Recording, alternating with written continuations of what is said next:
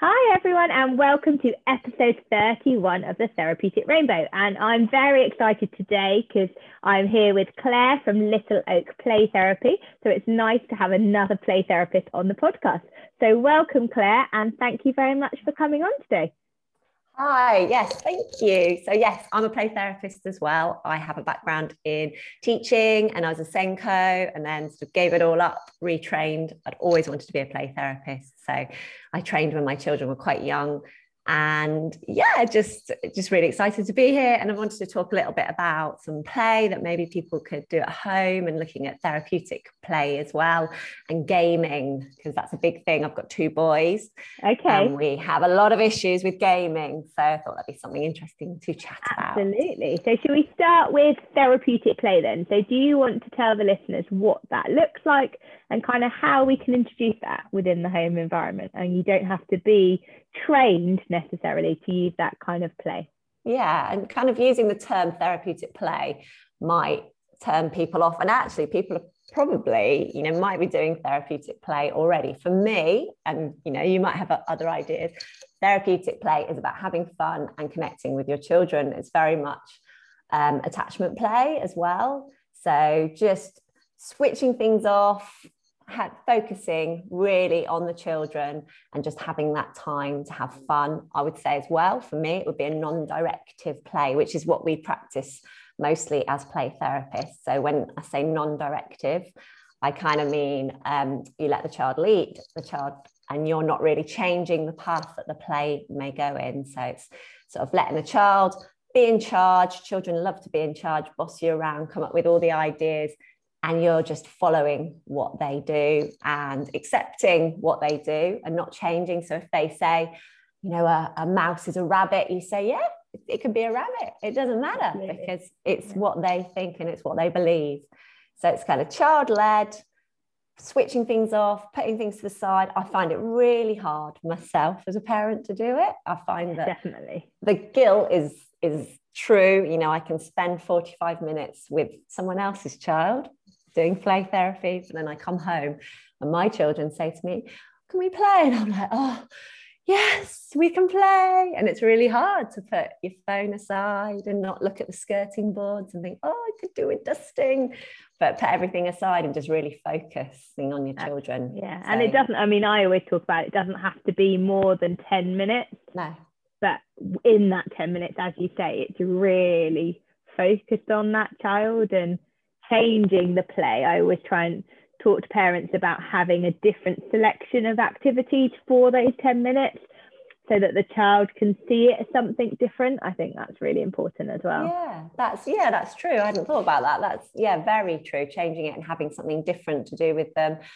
And also I was thinking, it's really hard. A lot of time my son will want to do Lego and do role play and gets really complicated and I'm trying to follow what's going on and I haven't got a clue, and sometimes it's not all that enjoyable. That's a really controversial thing to say, but you don't have to always enjoy playing with your children. So changing it up and doing different things is really good. So I was thinking about games and board games and how you can play therapeutically with children using board games. And it's something I might do in play therapy, but letting the children make the rules up and change the rules and saying, that's okay, we can change the rules. And then following their play with that, how are we going to change rules? Okay, so if you've changed that rule, I'm going to do that rule as well. It's not so much letting them cheat, but we're changing the rules, thinking about it differently. Yeah. So if when we play games, like that at home, the girls love it because they go, yes, it's my rules today rather than the right rules. And I think it's just that, isn't it? It's teaching children when it can be okay to change the rules and when it can't, and kind of allowing them to lead in the right way. There's definitely something in that, isn't there? And a lot I might do this in play therapy as well, but a lot of it is, teaching them that if they change the rules in the playground or when they're playing with their friends, they've got to make sure everyone knows that the rules have changed. Otherwise, that's when the fallouts happen and that's when people struggle with playing. Yeah, and we're just at that stage now. So the girls are 5.5, and so they're fully in role play within the school environment. And as you say, they come home and they say, but mummy, this person wasn't being very kind and I was trying to do this. And I said, yeah, but they know that you were trying to do this? And they were like, but mummy, they should just know. Yeah, definitely. So all the time that you're playing and we're playing with our children, they're learning, aren't they? There's so much in playing. So yes, we're talking about play being therapeutic or therapeutic play, but play is therapeutic when you're letting them lead, and you're not teaching, but you're letting them lead and problem solve for themselves. And there's just lots there, isn't there? It's so hard as parents to have all these things where you think, oh, I need to play in a certain way, I need to get my child where they should be. And actually, when you let that child lead, what you see is the magic really start to happen, and the connection between you and your child is really different when they're in charge. Yeah, they love it. They love being in charge. And I guess that's what a lot of this play is about, like you said, about connection and about attachment and about eye contact, and just really putting your phone down. And, we all find it really hard. We all lead really busy lives, putting the TV, turning the TV off, phone down just for 10 minutes. And actually, you find that the more you do it, the more you might do it for longer and not realize. You might get involved and not realize the time has gone, and you've got, oh, that was 20 minutes we played there for rather than 10 minutes, because if you're letting go, and it's really mindful, isn't it? And actually that play is mindful because you're focusing on something else and really concentrating on something else. So absolutely, I'm really noticing what that child's doing. So I talk a lot with parents about notice that child doing something. So if they're playing with the rabbit, for example, I noticed the rabbit is moving over here. And then what you'll start to notice is that the child will notice that you're really in with them and really focused, which when you're, as you say, really leading busy lives, you miss those little moments sometimes. Yeah, being able to say that, I noticed that, actually helps to bring you back in.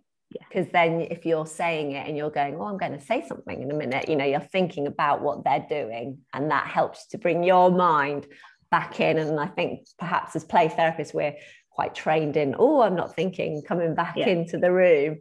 And that's, it's really hard to do, because you might just start wandering off and thinking about something else. But as you said, that's great. If you're saying, I notice that we're, he's getting a bit angry, you're bringing yourself back in and showing the child that you are there with them, and you've got that connection, haven't you?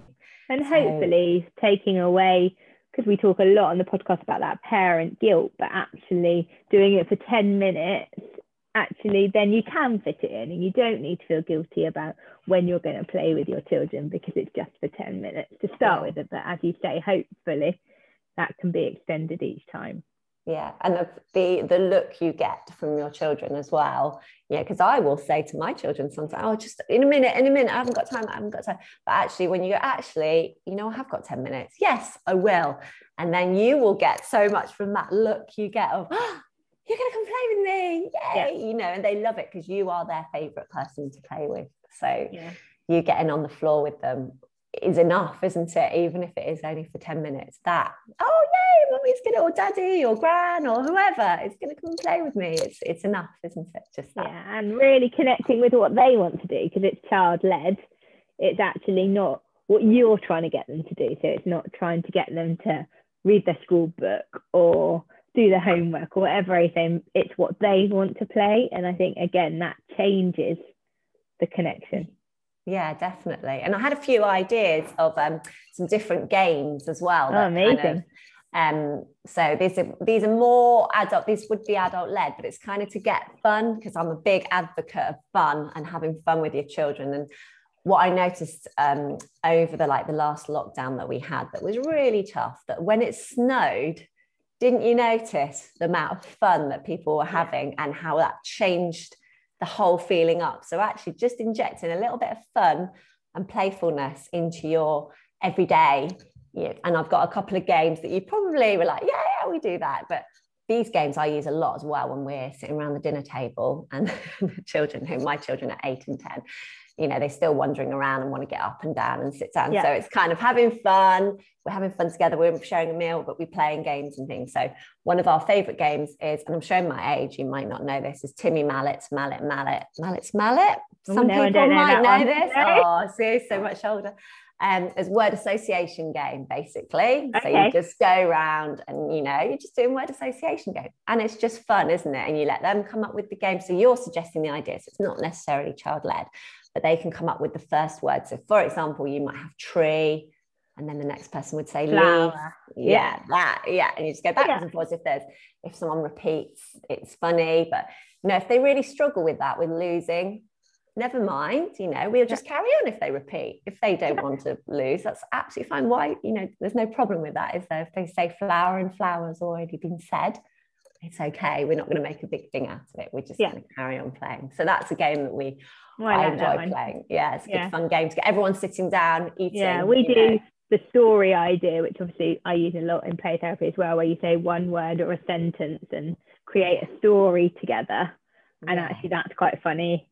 In the car, we do a lot of journeys. And it'll turn into poo-poo. Yeah, it's always poo-poo, yeah. And do you know what? For me, that's absolutely fine. Some people might have boundaries around that, but for me, I'm like, whatever, it's fine. Yeah, don't come in a car journey with me is definitely ending in poo-poos. Yeah. And it's just fun, isn't it? Look, we're laughing, just thinking about it and talking about those things. Another game that we like to play is it's like an attachment game, is guess what animal I'm thinking. Okay, so you kind of send the psychic waves across the table, and then you might do a little action to show what the animal is, and you've got to try and guess. So that's really good for eye contact and attunement, and kind of really concentrating on the other person. So we play that quite often across the dinner table again. Okay, yeah, again, I really like that, but I've never thought about doing it with psychic. We do it just with, we say a letter and they have to guess, because we're obviously at the age where trying to connect letters with words, so we've done it that way to make it fun.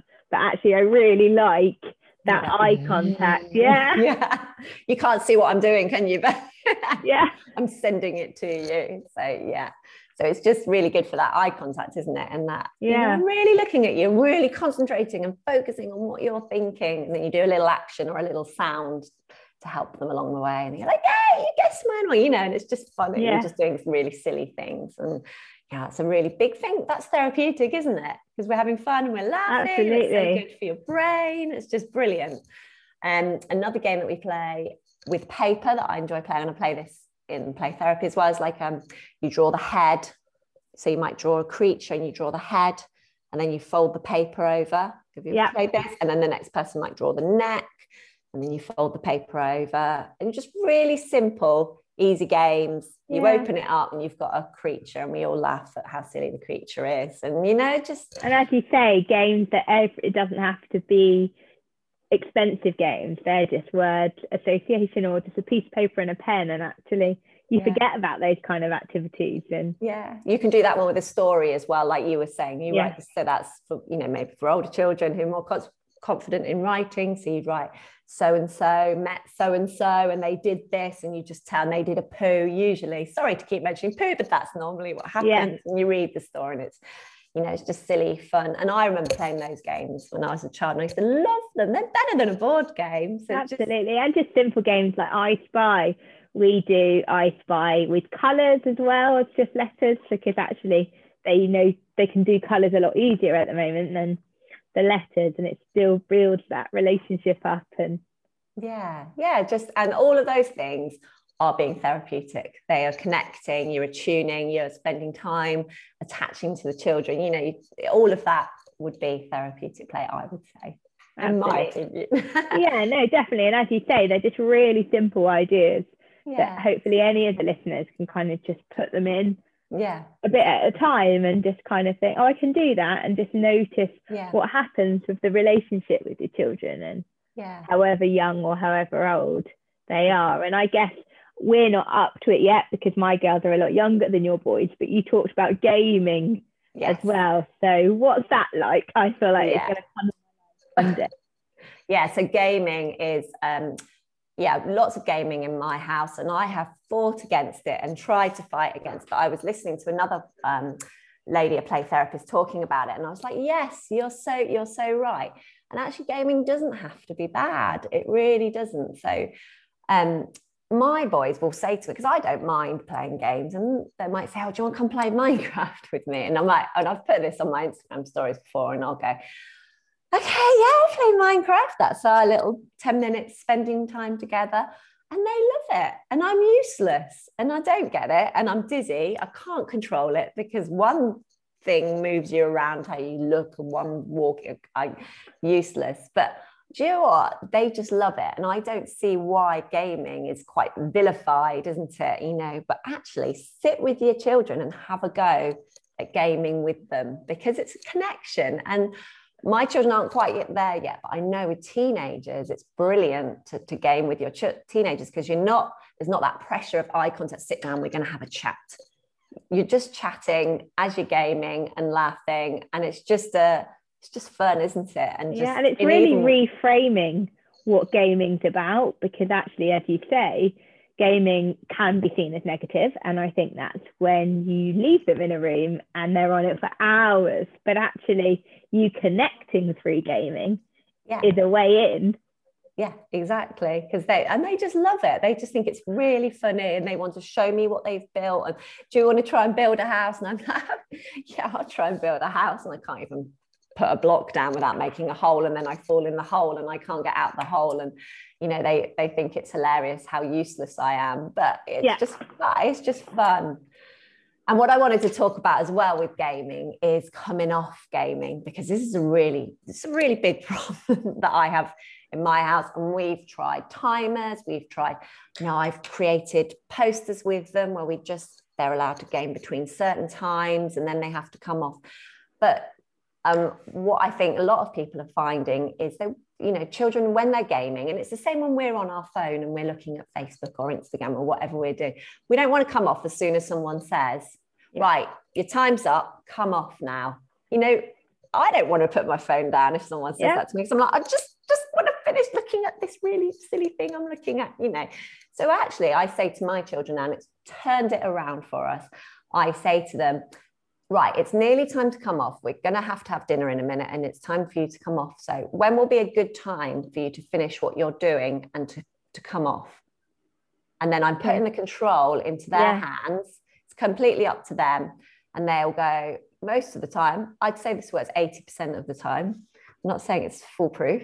I just want to finish this. And then when I die, can I come off? Or when this happens, or when my game's over, or I'm just playing with my friend at the moment. So can we just have 5 more minutes? And I'll go, that's fine. And then they come off. It's like magic. Wow, because you've given them the control. Yeah. And they're able to disengage and they know it's coming up. And I will just remind them, do you remember you said you're going to come off when you finish that game with so-and-so, or when you've done that? Yeah, I'm coming off, or yes, I'm coming in a minute. And they do eventually come off. Okay. And they do. And I've put it into their hands. And, you know, I would encourage people to have a go at that. Just putting the control over, rather than a timer. When your timer runs out, the alarm goes off and you've got to come off, you know. Yeah, because we tried we've got the TV issue, and we've tried it with giving the control to Alexa. So it's not mummy telling you to turn it off, and Alexa's going to go off in 10 minutes when the program finishes. And that seems to help again, because it's not me saying, because it's somebody else taking the control. But as you say, actually giving them the control, I think my two would be like a little bit too young maybe to understand it, but older children definitely. Yeah, just finish what you're doing, rather than no, you need to come off right now, but I just want to finish this race. No, you can't finish the race, you've got to come off. You know, actually let them finish the race. It's not really the end of the world if they finish the race, and then what's the worst that can happen? When they're ready, because it's going to make everyone a lot happier if they're able to disengage when they can disengage, and you know, they're coming off. And I'm not saying it's foolproof, it doesn't always work. You know, sometimes they do then sneak on another game, and that's when the boundaries are put in place. And there's you know, you've broken that. I trusted you with that, and you haven't done that today. So I'm very disappointed. And you know, those boundaries will be put in place, because we have to put boundaries in place as well. Definitely. It's something that works for us. So have a go and see if it really works. Like that, as you say. Hopefully just also you reframing gaming by joining in sometimes will also give you the idea of what they're doing, their connection. We're very much like I like for me, and I think I would recommend it to other people, having gaming in in the house. So we have it downstairs, and we have the lounge TV is the Xbox TV. It's not in bedrooms because I don't want the children to be locked away gaming in their bedrooms. I want them to be part of us still, even if they are gaming, you know. Absolutely. As you say, it's that connecting that you can still be aware of what they're doing. Like you can still, like when I'm cooking, I can still see what they're doing when they're watching the telly and try and ask them what, but I don't get the cartoons that they're watching, but now they'll say, if I join in with them, well, do you want to join the telly? Choose the telly program today, mummy. Oh, that's amazing. That's really lovely that they do that. So it's again about, because we've connected over it and I've asked the questions, so they'll then say, should we go back to the program you like, mummy? I know you don't like this one. I was like, no, I don't like this one. No, do you know what? My boys do that with, there's this YouTube that I quite like, he draws on iPads and things. I don't know what his name is. He does this amazing artwork, and they're like, should we watch that? Because I don't really like them watching a lot of YouTube, but they'll go, can we watch the one with the artist? Because we know you really like that. So we were watching it last night and I really like it, and you know, it's harmless. And as you say, that connection starts to be built all the time. So really lovely ideas. So thank you so much for all of those. And you know the question that's coming. Yes, I'm ready. If you had a pot of gold at the end of your rainbow, what would it be involved with? What was in there? Well, what would be in there would be a little bit of fun and playfulness for everybody. Everybody in the world to be able to have fun and be playful. I really like that. And as you say, it's simple things to be playful. It doesn't have to be a massive show and dance to be playful. It's just being fun, doing that little bit of connecting. Yeah, exactly. So thank you very much for coming on. Where can people find out more about what you do? So I've got a website, www.littleoakplaytherapy.co.uk, and I'm on Instagram, which is Little Oak Play Therapy, and Facebook as well. So and you have lots of playful ideas on there. As well. I've seen you dressing up on there, so I like it. Brilliant. So thank you so much for coming on, and thanks to the listeners for listening today, and hopefully there's some lots of fun activities for you. And take care for now, and I will speak to you all next week. Bye bye.